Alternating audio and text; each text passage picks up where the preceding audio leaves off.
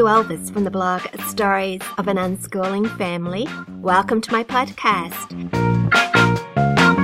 This is episode 51. And today I'm going to be talking about Christmas. Last week's episode was called Lacking Inspiration. And I mentioned that I was in a low period and I'd run out of ideas for my podcasts. I said I hope to be back with a fabulous episode next week.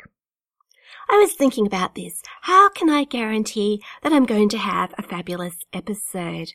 I thought I'd have the most chance of success if I choose a fabulous topic. And Christmas is fabulous, isn't it? It's a topic everybody is interested in, especially this time of year. So that's what I'm going to be talking about today. Fabulous Christmas. Now maybe you think it's a little early to be talking about Christmas, but the shops are full of Christmas decorations and Christmas trees and Christmas presents at the moment. They've been that way for a few weeks here near where we live. And so I don't think that I'm being a little bit too early. I think it's time now to prepare for Christmas, start buying some of our gifts and thinking about Advent, because Advent is only 2 weeks away. I'd really like to do all my Christmas shopping before Advent begins, and I say this every year.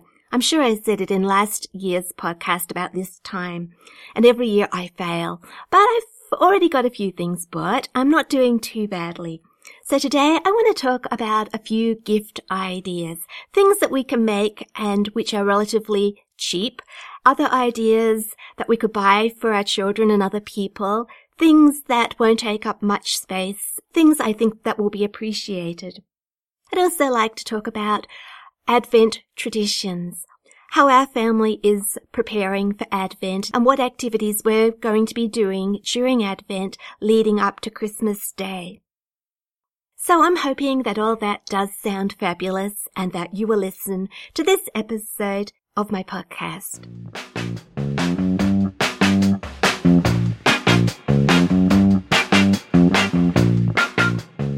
Before I begin, I want to thank everybody that stopped off at my Facebook page and my blog over the last week with kind messages for my son's birthday, Thomas, who died 16 years ago. He only lived for a day, and I was telling you about this in the last episode of this podcast. I guess that's why I was feeling a bit low last week, why I was lacking in inspiration. I had my mind busy with other things. Yeah, every year about this time, as we're celebrating Thomas's birthday and remembering his death day, which was a day later, my mind is consumed with thoughts of Thomas, and I guess I don't have much energy left over for anything else. So I've been feeling just a little bit low this week, but all the kind messages didn't help me enormously. They really lifted my spirits, so thank you. Just briefly, we went out to the cemetery a day before Thomas's birthday, actually, because my husband Andy was home on the Sunday, but Thomas's birthday fell on a Monday, and he wouldn't have been able to come out to the cemetery with us on the actual day. So we went out there, took some fresh flowers and a special morning tea to have in the cemetery. I know a lot of people might think it's rather strange picnicking in the cemetery, but it feels like our place. We feel that we've earned the right to spend time there. It feels a very peaceful place to us, and every year that's what we do. We take a picnic out there. We tidy up Thomas's grave, arrange flowers, and take our annual birthday photos. Whoever has been able to come out with us, I arrange the kids and Andy behind the grave, and I take my photos. Once I've got my memories for the year, we get out the picnic and enjoy half an hour or so, just sitting around under the trees in the quiet of the cemetery. So that's how we celebrated Thomas's birthday a day early. On his actual birthday, we had a birthday cake, but it was a pretty low-key day. I bought a teddy bear for Thomas, as I normally do. I have a huge collection of teddy bears now because we buy one for each birthday and also one at Christmas for him. And I make a sort of a memorial arrangement on a little table in our living room the bear, a candle, some flowers, Thomas's photo. We set it all up where we can see it in memory of Thomas, and I think we really enjoy doing this tradition every year. Of course, I take photos, and we name the bear after a saint. So this year, Thomas's bear is called Michael. They're just a few little details about Thomas's birthday, sharing a few little traditions that we do. Coming out of my quiet week, I spent quite a lot of time thinking, and one of the ideas that came out of last week was that I might start a new podcast, a grief podcast. I have written a lot of stories about Thomas, more than 100 of them.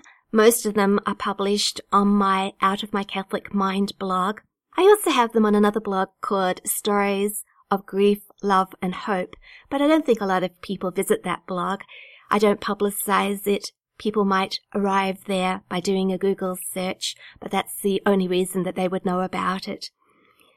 And I thought that I might take these stories one by one, and each week in a podcast, I would introduce the story, say something about how I came to write it, some details about the story, and then I would read out the story.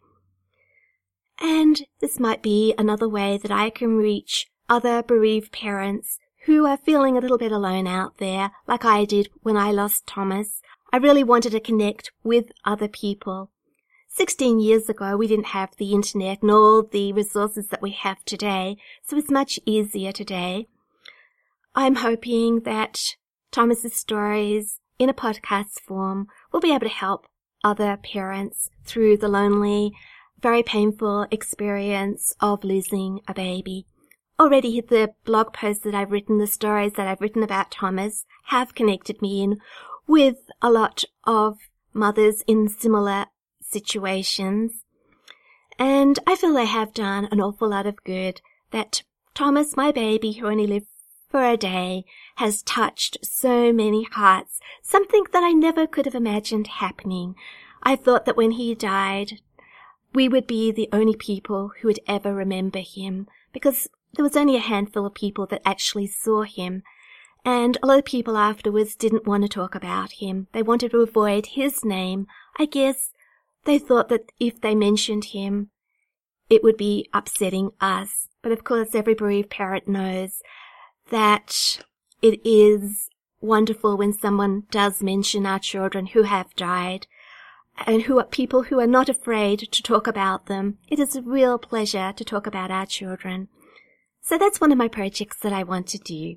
I just thought I'd mention that before we get on to Christmas. Very different, I think, the topic of grief and Christmas, but there is a connection there. People at this time of the year who are grieving probably are not looking forward to Christmas. I can remember that myself. The last thing I wanted to do was celebrate Christmas with my family. I just couldn't see any joy in the season. I thought of it as a burden, as a hard time to get through. I wrote a blog post about that. Maybe that's one of the ones I can record early, my thoughts on grief and Christmas.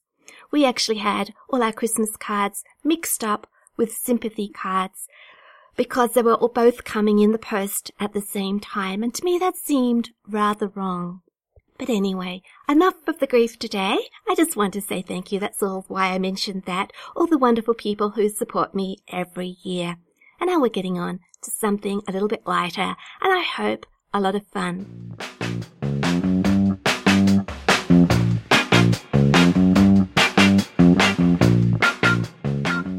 Now, where shall I start with my Christmas ideas, things I want to share with you? Well, first of all, I have to admit that I'm not a crafty mum.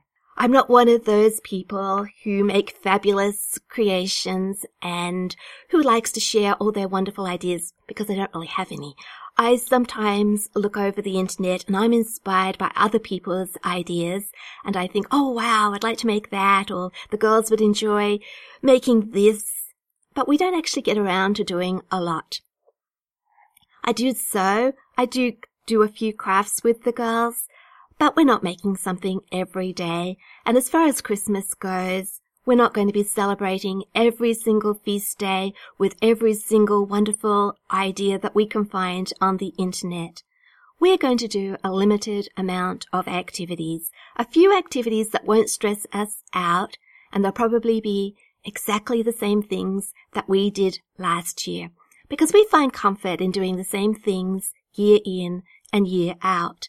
Sometimes we do add in a new idea. We're not open to new ideas, but we rather like our old ones. But also, if an old one stops being fun, I don't think there's anything wrong with letting go of it completely, because traditions are supposed to be just that, fun. So if nobody's enjoying it anymore, well, that's the end of the tradition. But I think it's important to have traditions because they give a flavour to a family. They bind us all together, strengthening our family bonds. Our family does things one way, your family will do things another way. But when our children leave home, I'm sure that when they come back to the family, they're going to enjoy being back in the family fold and doing things the old way, even though they might adapt new traditions of their own. And that's what my son Callum said to me the other day. He got married, maybe 2 months ago now. We went to lunch for the first time with him and his wife, Casey, maybe 2 weeks ago, and we were talking about Christmas, and he said, well, Casey and I have already decided, Mum, we're coming to you on Christmas Day because you make the best Christmas food, and I just love what we have every single year, and we want to come back for that. So yes, the menu can also be traditional, not necessarily the same turkey every year, but traditional to a family. But on to my first ideas. I've got a few ideas for making things, cheap things, things that I think are impressive and will be well received but cost hardly any money. I want to start with a gift that I received, I think, 2 years ago, and it cost nothing to make. One of my girls gave it to me, and it's a vase. We made a few of these during Advent, and I didn't know that one of the girls was making one for me. And all it needs is a 2-litre milk carton. We collected up a number of 2-litre milk cartons over a week or so before we did this project together. All you need besides the carton is some wallpaper paste and some scrap paper, and maybe some pretty paper to finish it off. All you do is make up the wallpaper paste, tear up bits of scrap paper, and then layer the paper onto the carton, building up the layers, letting it dry in between, and the very final layer is the special paper. Now, the one I've got has music paper on the outside because we have a lot of photocopied music. I have a lovely vase with treble clefs and notes on it. It looks good, and Gemma Rose usually fills it for me. She goes out to the garden and she cuts off pieces of greenery, a few flowers, whatever we have in the garden, and displays them in my milk carton vase. I think it looks great. And I've written a blog post about this. I don't know if it was 2 years old, maybe 3 years ago. But it's on one of my blogs, and I'll put a link if you didn't get all those details. But I'm sure that any mother or any person, well, probably women, would like a milk carton vase. My second idea is paper dolls. The internet is full of paper dolls that you can print off. I went looking one year for some very cute paper dolls for little girls. I printed them off in colour. I put the sheets inside a folder, and that made a lovely present too. The girls enjoyed cutting those out and playing with them. I don't know if you've been over to my blog. In the sidebar, I have some paper dolls that my daughter Charlotte designed.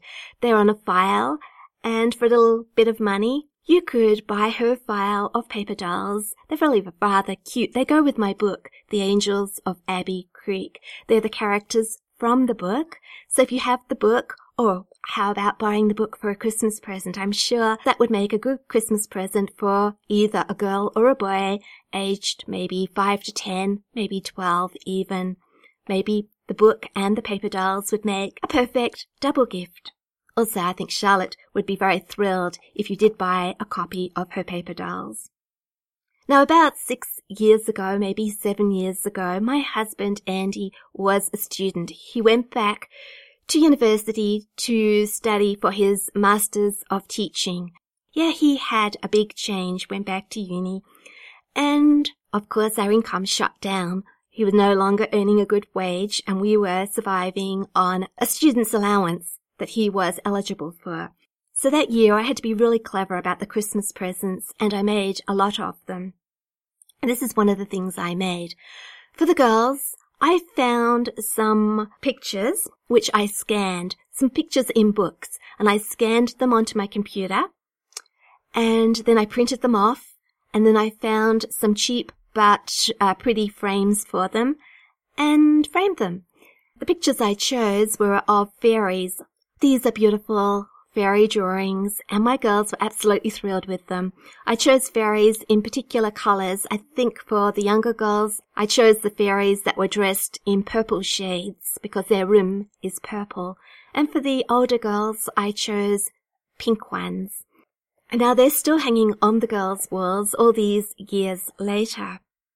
I've done a similar thing with religious pictures. I found nativity pictures that have been painted by famous painters, found the files full resolution online, and then I have printed them off either as A4 pictures that I can frame or as a sheet of smaller pictures, which I have then laminated as bookmarks. This is an idea for Christmas cards. Instead of sending a Christmas card or even sending a Christmas card with a little gift inside the envelope, you could make some of these pictures. You could even write a message on the back of the printed picture and then laminate it and then pop it inside an envelope with a card, and the person who receives it can use it as a bookmark. So it's not just something that lasts over the Christmas season, it lasts all year. I did this one year and those bookmarks were very successful. People really liked receiving them. Another idea for adding a little gift to an envelope with a Christmas card is a poem. If you don't write poetry, and I don't write poetry, it's very easy to find some Christmas poetry online. We can print them out in a nice font on pretty paper and then include the poem inside a card. One year I made bags for all my girls out of fabric. I got a very simple pattern and made them bags that go over their shoulders, just very simple ones. And I decorated the bottoms of them with a fringe of hanging beads. And my girls are still using those bags to carry around their music books. I must find some photos of them. They don't look quite as nice as they used to because they're a little bit faded, but you'll still get the idea. And that present again was one that was welcomed. And we have a lot of people that we want to buy a very tiny gift for. People like music teachers or choir members. People that we see all year and we'd like to thank them for their help during the year. We don't want to spend an awful lot of money because it all adds up. We just want a token gift. And one year we made salt dough angels. These were very, very successful. I've got a recipe for salt dough on one of my blogs. I could put that link into the notes. They don't take an awful long time to make. You just make up the dough like you would a bread dough, except it's got different ingredients, but you just knead it until it's nice and smooth. Roll it out and shape it into angels. My eldest daughter, Felicity, was the first person who did this, and she started a tradition within our family because now we've got to make salt dough angels every Christmas. We also make salt dough Christmas decorations to hang from our tree in the shapes of stars and Christmas trees. We've even got some snowmen, which are rather ridiculous for us because we don't have snow, but anyway, we use cookie cutters, and we've got a few Christmas cookie cutters, including the snowman. And every year we make the dough, roll it out, cut out our decorations, make a hole in the top of each one, bake them in the oven. Well, before we bake them, we usually get a strong solution of coffee, and we paint the coffee onto them to give them a lovely brown colour. and then we dry them in the oven and give them a few coats of varnish afterwards to make them waterproof so that they last. Because if you don't waterproof them, if you have a rainy day, then all the water in the air gets absorbed into the salt dough and they expand and go all soft and puffy. And that's the end of that. You have to throw them out. But some of our decorations we've had for years and years. But we always make a few extra because I think we like making them during Advent. It's just something that we always do. So, we made these angels, and we could also make some tree decoration salt dough ornaments as well. And my girls have also made boxes out of card. And so for a little gift for a friend or someone that's helped during the year, you could put a little angel into a box or a little tree ornament into a box, put a bit of curling ribbon round, and you have a little present. I've got pictures of all these things, and I'm going to add them to my blog post. So if you can't imagine them, just go over to my blog and have a look, because I think that you will like them very much. They are very, very appealing. And I know if I got one for Christmas, I would be delighted. And they cost nothing to make, well, hardly. A little bit of flour, a little bit of salt, a little bit of oil, I think. A few paints from our craft supplies, or a bit of coffee, a bit of varnish, and that's it. I was also thinking that I could use the salt dough tree decorations as gift tags. I haven't done that before, but I could add a little message with it, maybe a little bit of paper. I don't know if we could glue it to the back of the salt dough ornament, or whether I could just thread a piece of paper onto the same piece of string or curling ribbon that we've put through the top of the decoration. That would work. And then tie it around a present as a gift tag. And then the person who gets the gift has two gifts, because they can use the salt dough tag on their Christmas tree. Talking of tags, we made label tags last year using stationery labels, the sort you buy for in office supply shops. I guess a little bit like luggage labels. We just used Sharpies and decorated them. But this year I have another idea. Apart from the salt dough ones, I want to make some twig labels. Now I made twig labels to go around the necks of my Thomas bears. The bears I was just telling you earlier about, the ones we buy for Thomas for his birthday and Christmas. Now I don't know if you've been listening to my podcast since the beginning, but a year ago I was talking about how Thomas's bears were mounting up, taking over our house, and I didn't know whether to buy any more or not. Where would we put them all? This was a big dilemma for me. Eventually I came up with an idea, and that is to give away some of the bears to special people. Keep them for ourselves for a little while, but then eventually pass them on to other people. Spread the joy of Thomas's bears on to friends and other people that we know would appreciate them. So I have already given away a number of Thomas's bears, and I think it's about time to give away a few more. But before I gave away the bears, I wanted to label them with Thomas's name and his birthday and the name of the bear. I got some thin branches of gum tree. I picked them up down at the bush trails that we run down, just off the ground, and brought them home. My husband chopped them up for me into little pieces, appropriate size pieces to put round a bear's neck. I got a potato peeler and I took off the bark layer, and then I got a brown marker. I wrote all the details on the twig. I just kept turning the twig around because it's cylindrical. I wrote Thomas's name on one side. I turned the cylinder a quarter, wrote his birthday, turned the cylinder another quarter, etc., until I had all the details on there. Then I gave it a coat of varnish, and then I got a piece of jute, some natural string, and I tied it around the bear's neck. And so I sent my bears off to their new owners with a little piece of gum tree. And for my friends in America who did receive a bear, they got a little bit of Australia with the bear. But anyway, back to Christmas. I could do the same thing for presents. I've already got a big branch that I collected the other day. I get my husband to cut it up into pieces, or either that or I'll go down to the hardware store again and find a better saw because I just can't use the one that I bought. For some reason, it takes me a long, long time just to cut through the twig. I shall then write a Christmas message on the twig, maybe put the year, I don't know what else, maybe the name of the person that I'm giving it to, I'm not exactly sure. And then I'm going to tie it around the present with a piece of string, and maybe that person who receives it can put it on their Christmas tree. Yeah, the girls and I have been talking about wrapping presents. We want to do brown paper and string wrappings this year. Forget about the fancy papers in the shops, all the Christmas prints and the curling ribbon, and go back to a natural look.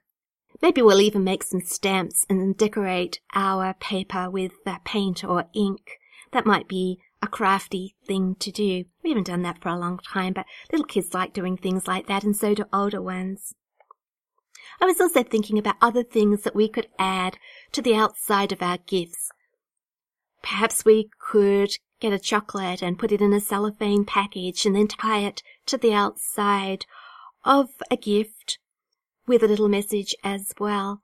Extra things to make parcels look more exciting. Maybe add a balloon and one of those blowing things that make the honking noises, the party, I'm not sure what you call them, but those party blowers. Gifts to buy. I've been thinking about this already. And with a house full of things and having had children for 28 years, we don't really need to buy anything at all. My girls have everything they need.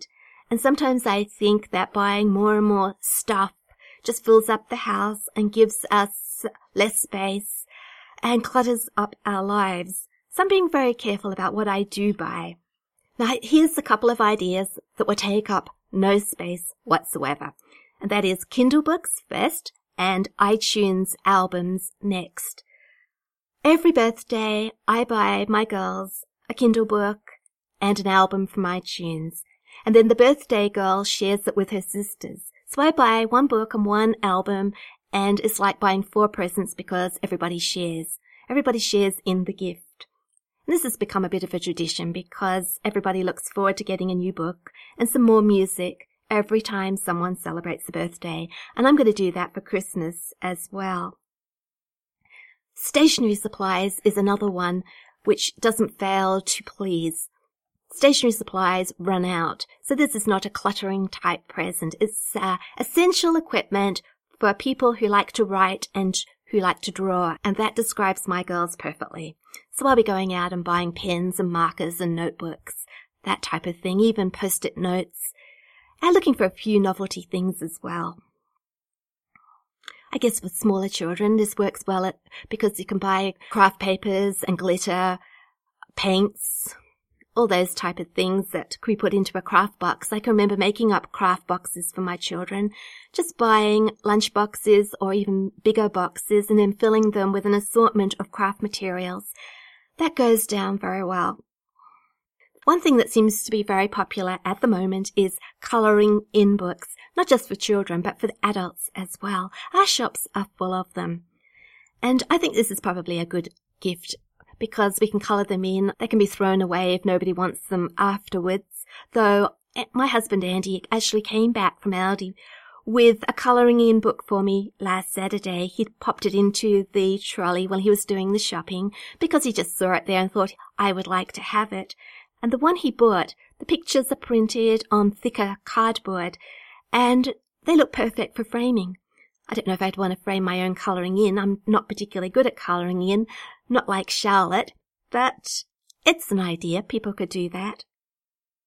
Second-hand things are good to buy for Christmas as well. When my children were younger, I used to go to places like the St. Vincent de Paul shop and buy second-hand toys. A lot of them looked new, and my children didn't care whether they were new or not. And they were a lot cheaper. And then when they had finished playing with them, all I had to do was take them back and somebody else could buy them. I'm more likely these days to buy second-hand games, board games, or even Wii games for the Wii console. That's my girl's latest interest. We're the sort of people who never seem to keep up with the latest interests. whatever's going on, whatever's trendy, sort of bypasses us. We don't even hardly notice. And then when people lose interest in the latest trend, we sort of discover it. And we were discussing this the other day, how convenient it is for us, because we can buy people's casts off, and it doesn't cost us very much money. So the other week, the girls bought themselves a Wii console, and they only have 2 games, but they've been having a great deal of fun with it. It's one of the early models that nobody wants anymore, but that's all right. They like it. So I might go looking on eBay for some second-hand Wii games. Well, that's a few ideas, and I want to talk next about Advent traditions, because Advent, as I said, is only a couple of weeks away.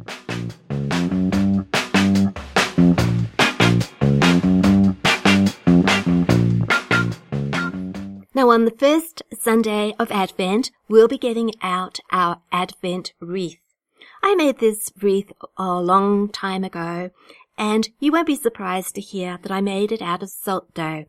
Made up the dough, and then I plaited a circle, and I added on leaves and flowers and other things to make it look fancy.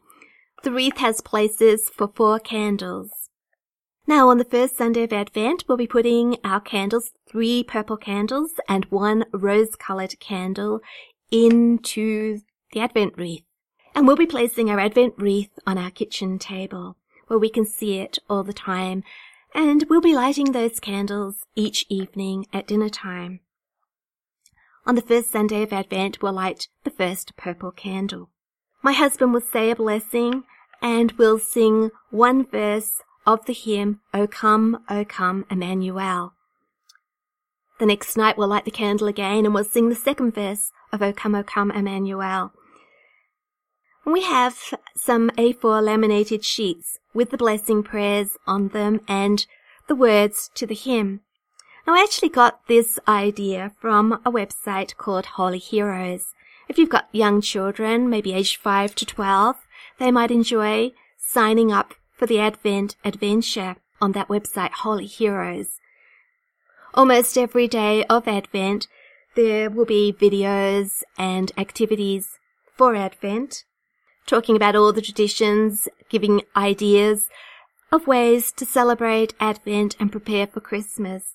My girls have watched Holy Heroes for a number of years, but they didn't watch it last year. I think that they've got to the stage where we watched it a number of times and they've moved on from that, but it's certainly worth going and having a look. But yes, that's where we got the idea to make up some sheets of prayers and hymns to use with our Advent wreath every evening.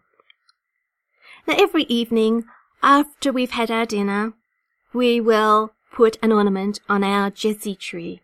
A Jessie tree can take many forms. It can be a branch. It can be just a picture on the wall. Ours is a felt Jessie tree. It looks a bit like a flat Christmas tree, just a shape that I have glued to a banner. Our banner is a fabric banner. It's got a few layers. It hangs from a pole, and we have it on the wall next to our kitchen table. And being felt, our ornaments are also made of felt, and they stick very nicely to the tree. So every evening after dinner, we'll put an ornament onto the Jessie tree, and my husband will read a little bit out of the Bible, something to do with the ornament that we've just put on the tree. Now, the tree will end up telling the story from the creation until the birth of Jesus. And each of the ornaments will be part of that story. There's a lot of different ideas on the internet about making Jessie trees. They can be very elaborate. They can be very, very simple. We made ours many, many years ago, and my children made all the ornaments. And we made them just from the felt we had in our cupboard at the time. Some of them are pretty dull colours, and I think we could have done a much better job. But it doesn't make any difference in the slightest. We haven't felt like going back and replacing those ornaments, because this is our Jessie tree. This is the one we've used for years and years and years, and it wouldn't be the same if we just updated it, made it look nicer. To us, it is already very beautiful because it has lots of memories attached to it. Now, after dinner, just before the girls go to bed, I will probably get out a book called The Jessie Tree. It's by a person called Geraldine McCaughrean, I think. I'm not too sure about how to pronounce her surname. McCaughrean. But I'll put that in the notes as well. And this book has a reading for every evening over Advent, every day over Advent. It tells the story of a carpenter who is making a Jesse tree in a church. And every day a little boy visits the church and talks to this carpenter, and he tells the boy the story of the Jesse tree. It's a really beautiful book. You can get it on Kindle or as a paperback. I suppose it comes in hardback as well. We got the Kindle version one year because we left it too late to order a paperback, but it didn't really matter because the girls can imagine the pictures. It's just the story, which is magnificent.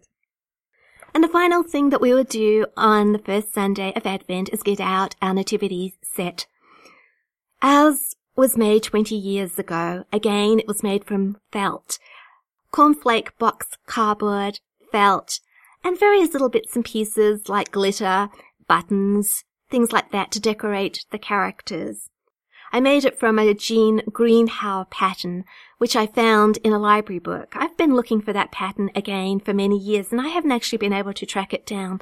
But I think it would be very easy to copy a picture of this nativity set and to make a version, if you're interested, without a pattern. The good thing about it is that the characters are unbreakable, which is just as well because our three kings go on a long journey before they reach the stable. We set up the nativity set on one of our family altars. Mary and Joseph and a shepherd are waiting there with the sheep. They're arranged around an empty manger. The kings will join them, of course, at Epiphany. Every day over Advent and over the Christmas season until Epiphany, I will hide our three kings. And it's a game. Our children will go looking for the kings every morning to see where I have placed them.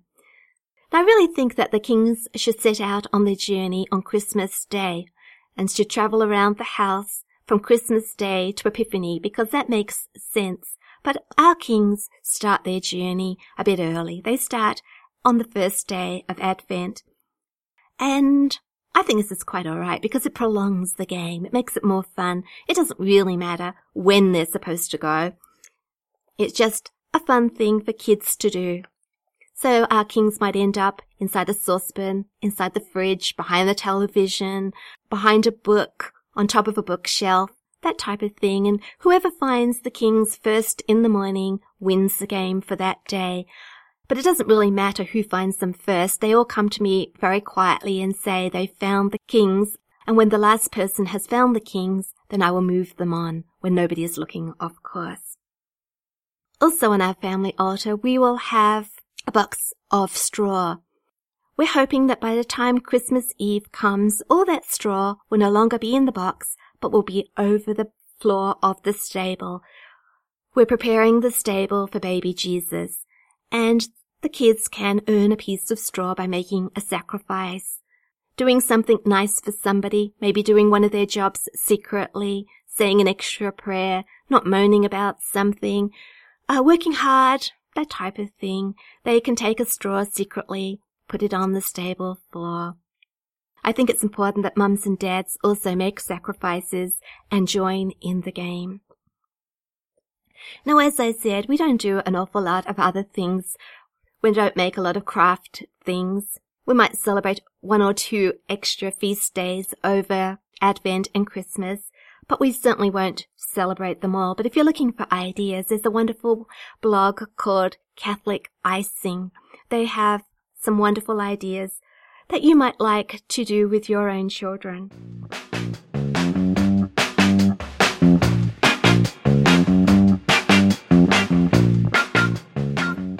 Talking of Advent and Christmas traditions, I've managed to weave some of the traditions into my children's novel, The Angels of Abbey Creek. I've used the things that we do in my family and I've given my characters the same traditions. So maybe the Advent and Christmas chapters of my book would be appropriate reading for Christmas. Maybe the book would be a good Christmas present, as I said earlier.